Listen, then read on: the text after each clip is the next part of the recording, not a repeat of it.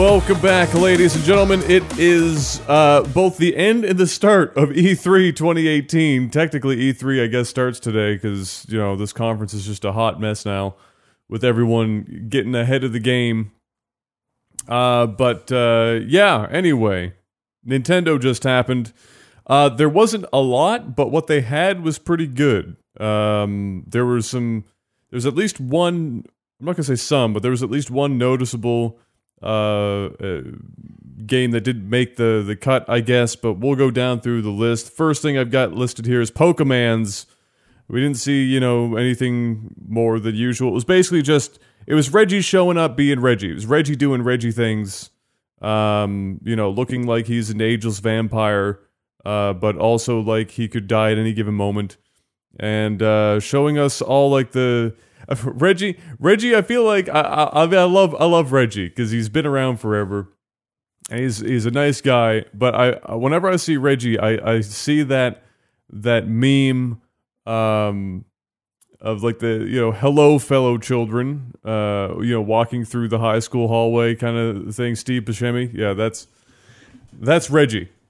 Every time comes out in a suit, no matter what he's talking about. Crazy. So Pokemans was there. It was basically what we had seen before, nothing too crazy. And yeah. So you're getting Pokemon. There you go. After that, we had, let's see here. We had a bit of a mini sizzler reel of a couple of games at that point, kind of like party-ish type games, and there was a cool game thing where it was kind of like tanks, but they had two switches, and they arranged the switches not to be side by side, but kind of like just barely attached at the top, so like the top third, and it extended the game's board. You could drive between the two switches. That was a kind of a neat feature, to say the least. Looked really cool. I don't know, Lord knows how they could use that feature in more places, but it was definitely kind of neat to see. Then we got Fire Emblem. I have 3 houses written in all caps because I read it as Tree House when I originally saw it pop up on screen. It was definitely more Fire Emblem. It looked good, aside from the crippling frame rate issues that the Switch has with a lot of games of this type.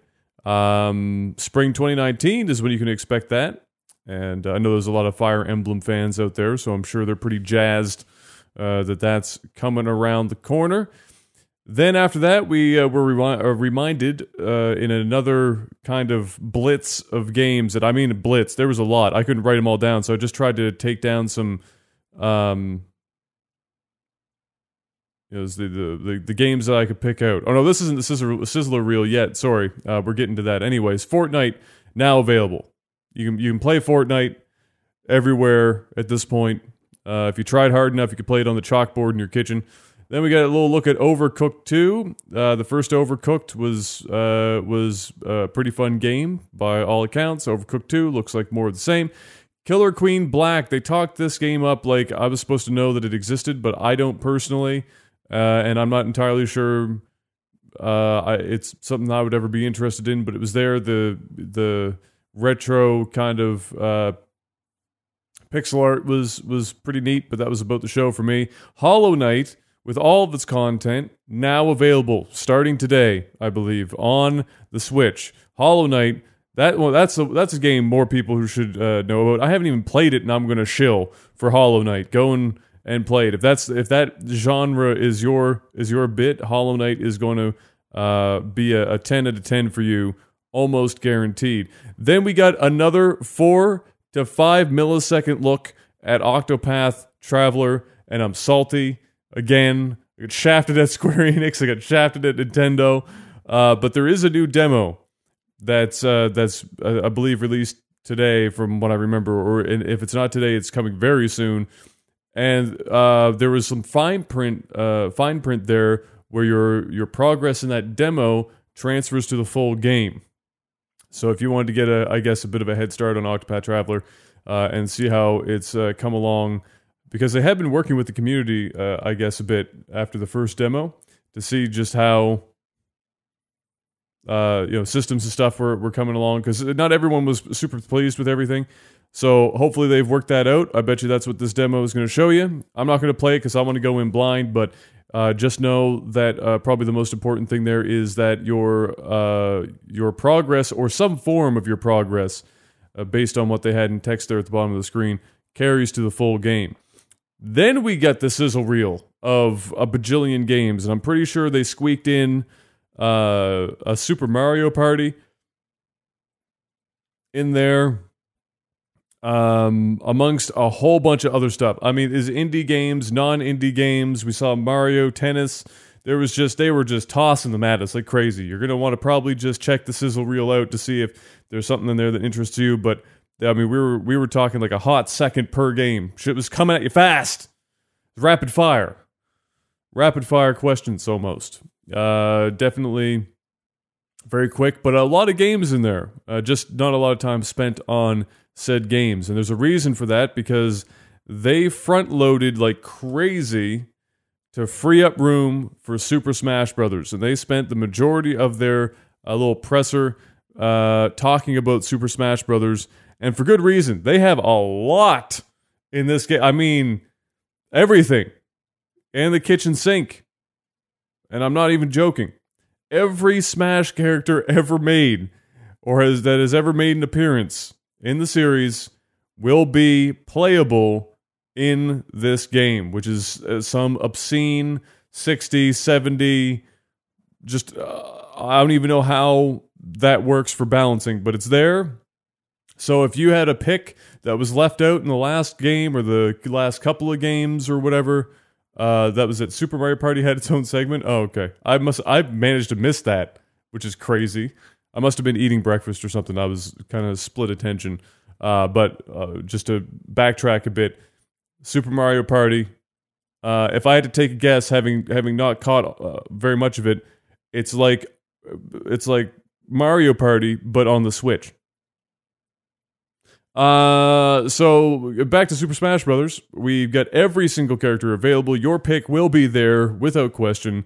They made some balancing changes. They went over some things. So if you're like deep into Smash and you're not just like me and a button masher, then it might be worth it to go check out what they were talking about in terms of some of the changes that they made in terms of the play across the board for characters, as well as changes for character-specific stuff.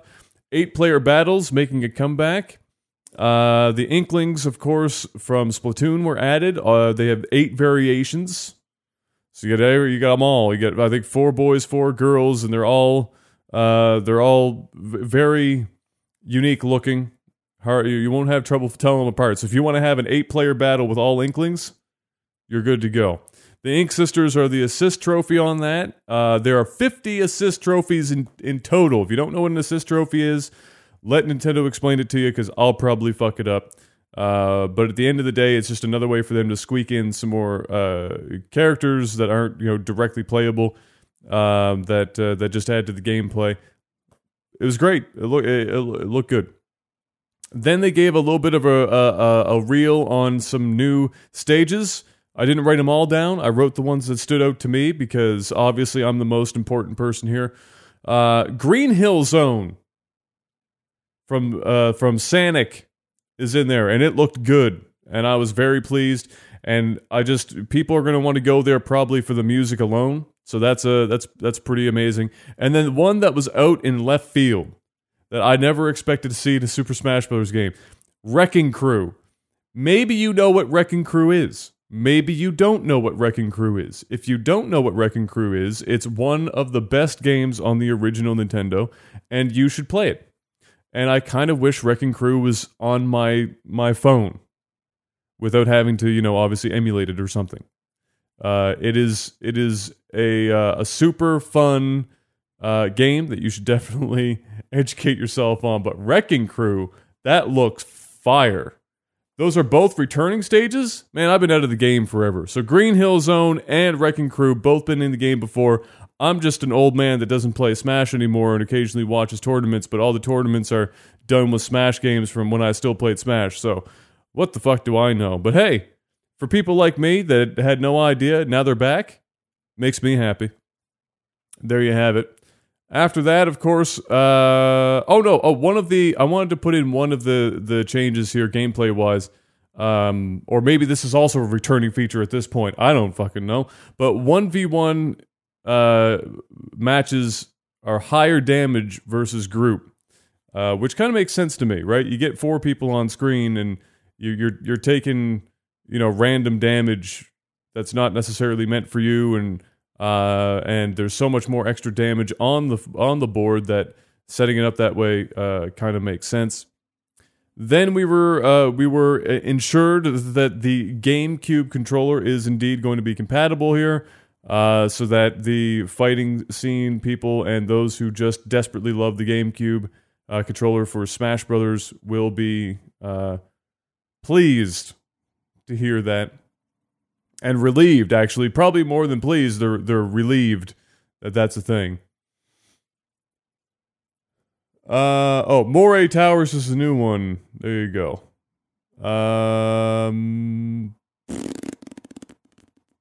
Yes. And characters auto-face each other in 1v1. I didn't notice that one. That's pretty big. There you go. But again, there were a lot of little minutia type changes that if you're a big Smash player, you're obviously already going to go look. But maybe even if you're in, just a casual, you might be interested in it. Go and check out Nintendo's coverage to get the full list of that stuff. Another big one is that all amiibo are supported in this if the character is there. And if I understood correctly, regardless of the game that you're getting the amiibo from, if it's the character that's in Smash, it's going to work. That's bonkers. If that is indeed the case, then you're going to be pulling amiibo out of storage and buying shit on eBay probably for the next 6 months leading up to the release of this game. Then they announced at the end there a new character. It's Ridley from Metroid, Samus's rival, that big old skeletal dino badass. Looked great. We got to see some extended gameplay and explanation of Ridley at the Treehouse portion that just finished up before I started recording this wrap up. So you'll be able to see lots more of that as well if that interests you. Looks like a cool character. I don't know enough about Smash to let you know whether or not the character is actually going to be good or bad, but cool that it's there, and cool that despite spending all the time putting all these characters into the game and making these changes, and can you imagine even attempting to partially balance this many characters is just a nightmare. That they managed to still get a new character in, that's pretty good. But speaking of Metroid, that was the thing that stood out to me that we didn't get to hear anything about, because we just didn't get to hear about Metroid. Last time we got to see that Metroid was a game being made, but not more than that. Oh, look at this. So right now, you guys aren't seeing this on obviously on the RSS feed, but they're showing the Squid Sister and the not the Squid Sister, the Inkling. What do they call these things? Yeah, the Inklings. And then Ridley is there. I will give you a description of the Ridley amiibo. It looks like Ridley. And it looks pretty good for an amiibo. Nailed it. So there you go. That was the Nintendo event, basically. They're going to have some extended coverage here during the Treehouse thing, but it's a bit long-winded and just kind of a more of a breakdown on what we saw in that press conference. So I'm not gonna go. We're not even a press conference, just like an event. So I'm not gonna go and watch that and give you guys my thoughts on that. I'll leave that up to you guys. to go and check it out. But that's going to be it. That's Nintendo, and that is technically the end of Technical Alpha's coverage of E3 2018. Managed to get through all the conferences again. I want to thank everyone who's taken the time to listen to this, or watch it on YouTube, or be here on Twitch, and chose to make this part of your way of experiencing E3. It's been super fun. I always enjoy doing this, and I look forward to doing it again next year, where we will be back for more of it. But for now, that is it. Thank you once again, guys. But there's loads more E3 happening. I'm sure there's going to be lots of trailers and other things that are popping up. So I'll say once again, thank you, and enjoy the rest of your E3.